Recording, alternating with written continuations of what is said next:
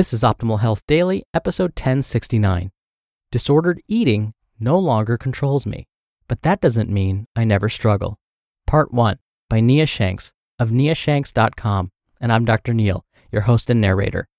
Hello, happy Wednesday, and welcome back to Optimal Health Daily, where I simply read to you from the best health and fitness blogs for free.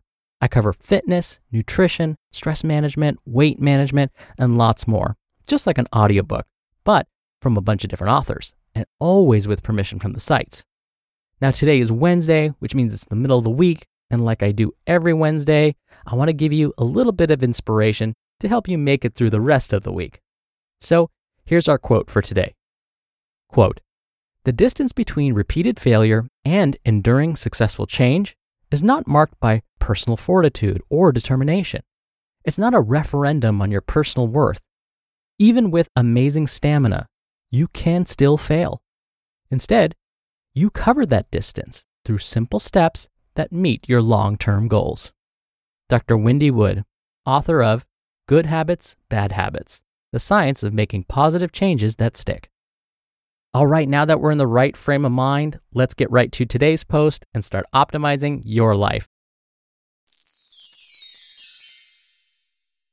Disordered eating no longer controls me, but that doesn't mean I never struggle. Part 1 by Shanks of Shanks.com. I'm no longer captive to disordered eating, but that doesn't mean I never struggle or feel the tug of old, destructive habits. Like a scar from a sutured wound leaves a permanent reminder of the event, so too did my stint with obsessive eating habits create a lasting mark on me. It fades with time, but it'll never completely vanish. Individuals battling their own disordered eating habits may think, as I did years ago, that they can get over it eventually and be completely free from its grip, never to fight mental battles about food again.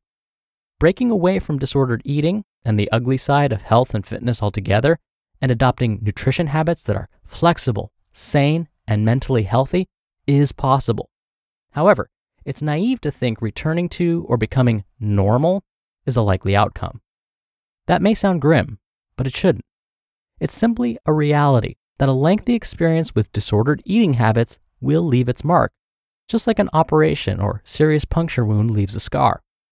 I've been free from the jaws of the monster that is disordered, obsessive eating, and binge eating for almost a decade, but I still have occasional struggles, and many who have a similar history report experiencing these too. It's time to bring them to light, and what has helped me stay free from previous obsessive eating habits. No more disordered eating, but there are occasional struggles. I no longer binge, but that doesn't mean I never overeat. Binge eating means consuming a massive quantity of food in a short period of time, and for me, well beyond the point of feeling full. I no longer experience massive binges that easily accrued over 1,000 calories and left my stomach throbbing in pain. However, I do overeat on occasion. I've devoured 4 slices of pizza when I was satisfied after eating 2. I've eaten too much candy because I gobbled it down too quickly and grabbed more before I'd even finished chewing what was in my mouth. I eat dessert even when I'm full from a delicious dinner. I went back for a second helping when I was no longer hungry, but wanted to keep eating because it was so dang delicious. And I will do all those things again. A major difference now is that I accept these occasional events as a normal part of life and don't get upset about them. Or if I do start feeling bad, I quickly remind myself that it wasn't a big deal. I make myself move forward and refuse to feel guilt or shame. Years ago, when I was breaking free from disordered eating, I accepted that striving for perfection with food, like never overeating or making successive, less than ideal food choices or eating too much candy, wasn't going to happen. I don't demand perfection, nor do I berate myself when I overeat or make a string of not so great food choices. I don't obsess about food multiple times a day, every day, but I do overthink on occasion. When will I eat again? What will I eat? What should I eat? When can I eat after that?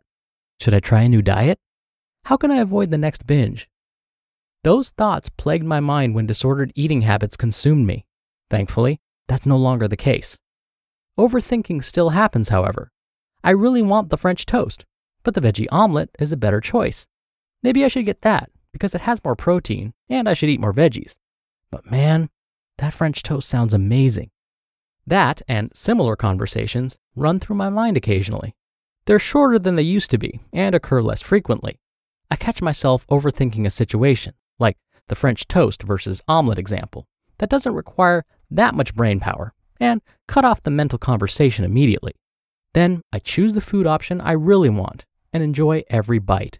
Then move on with the well-established nutrition habits I've created.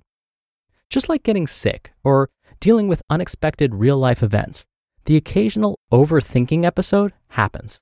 I face it immediately, cut it short, and move on. It doesn't define me, it doesn't control me, and I choose not to respond emotionally. The better I get at handling those events immediately, the less frequently they occur. I'm no longer on a never-ending fat loss journey because I dislike my body, but I don't love my body unconditionally at every moment. Over a decade ago, all I wanted to do was lose the fat that accumulated from binge eating. Every action in the gym and choice in the kitchen was done in the name of fat loss, and that mindset had me in its grip for years.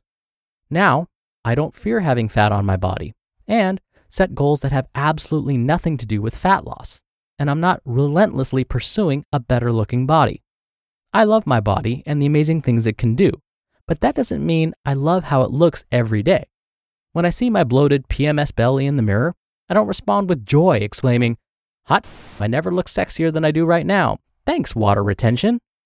I don't always feel my best. I don't always think I look my best, but that's part of life.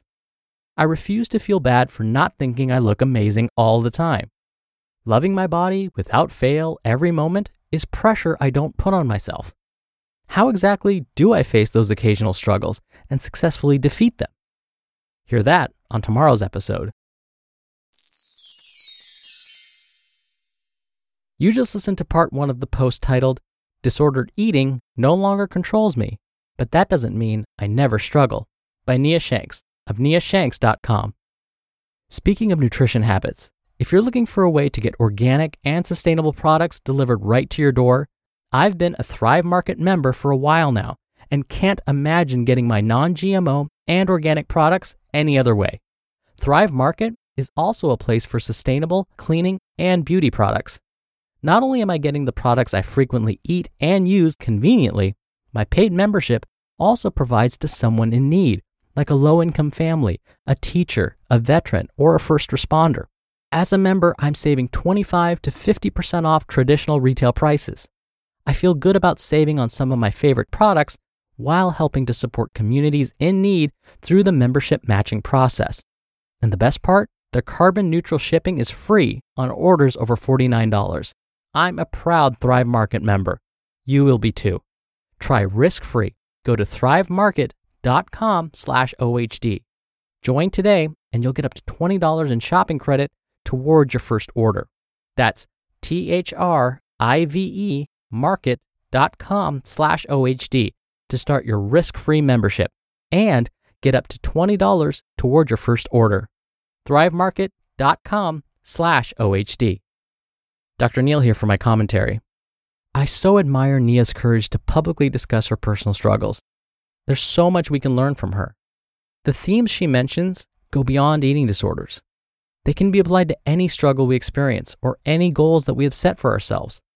Overthinking situations which can delay action, striving for perfection instead of progress, fear and forgiveness. These don't just apply to eating habits, they apply to everything.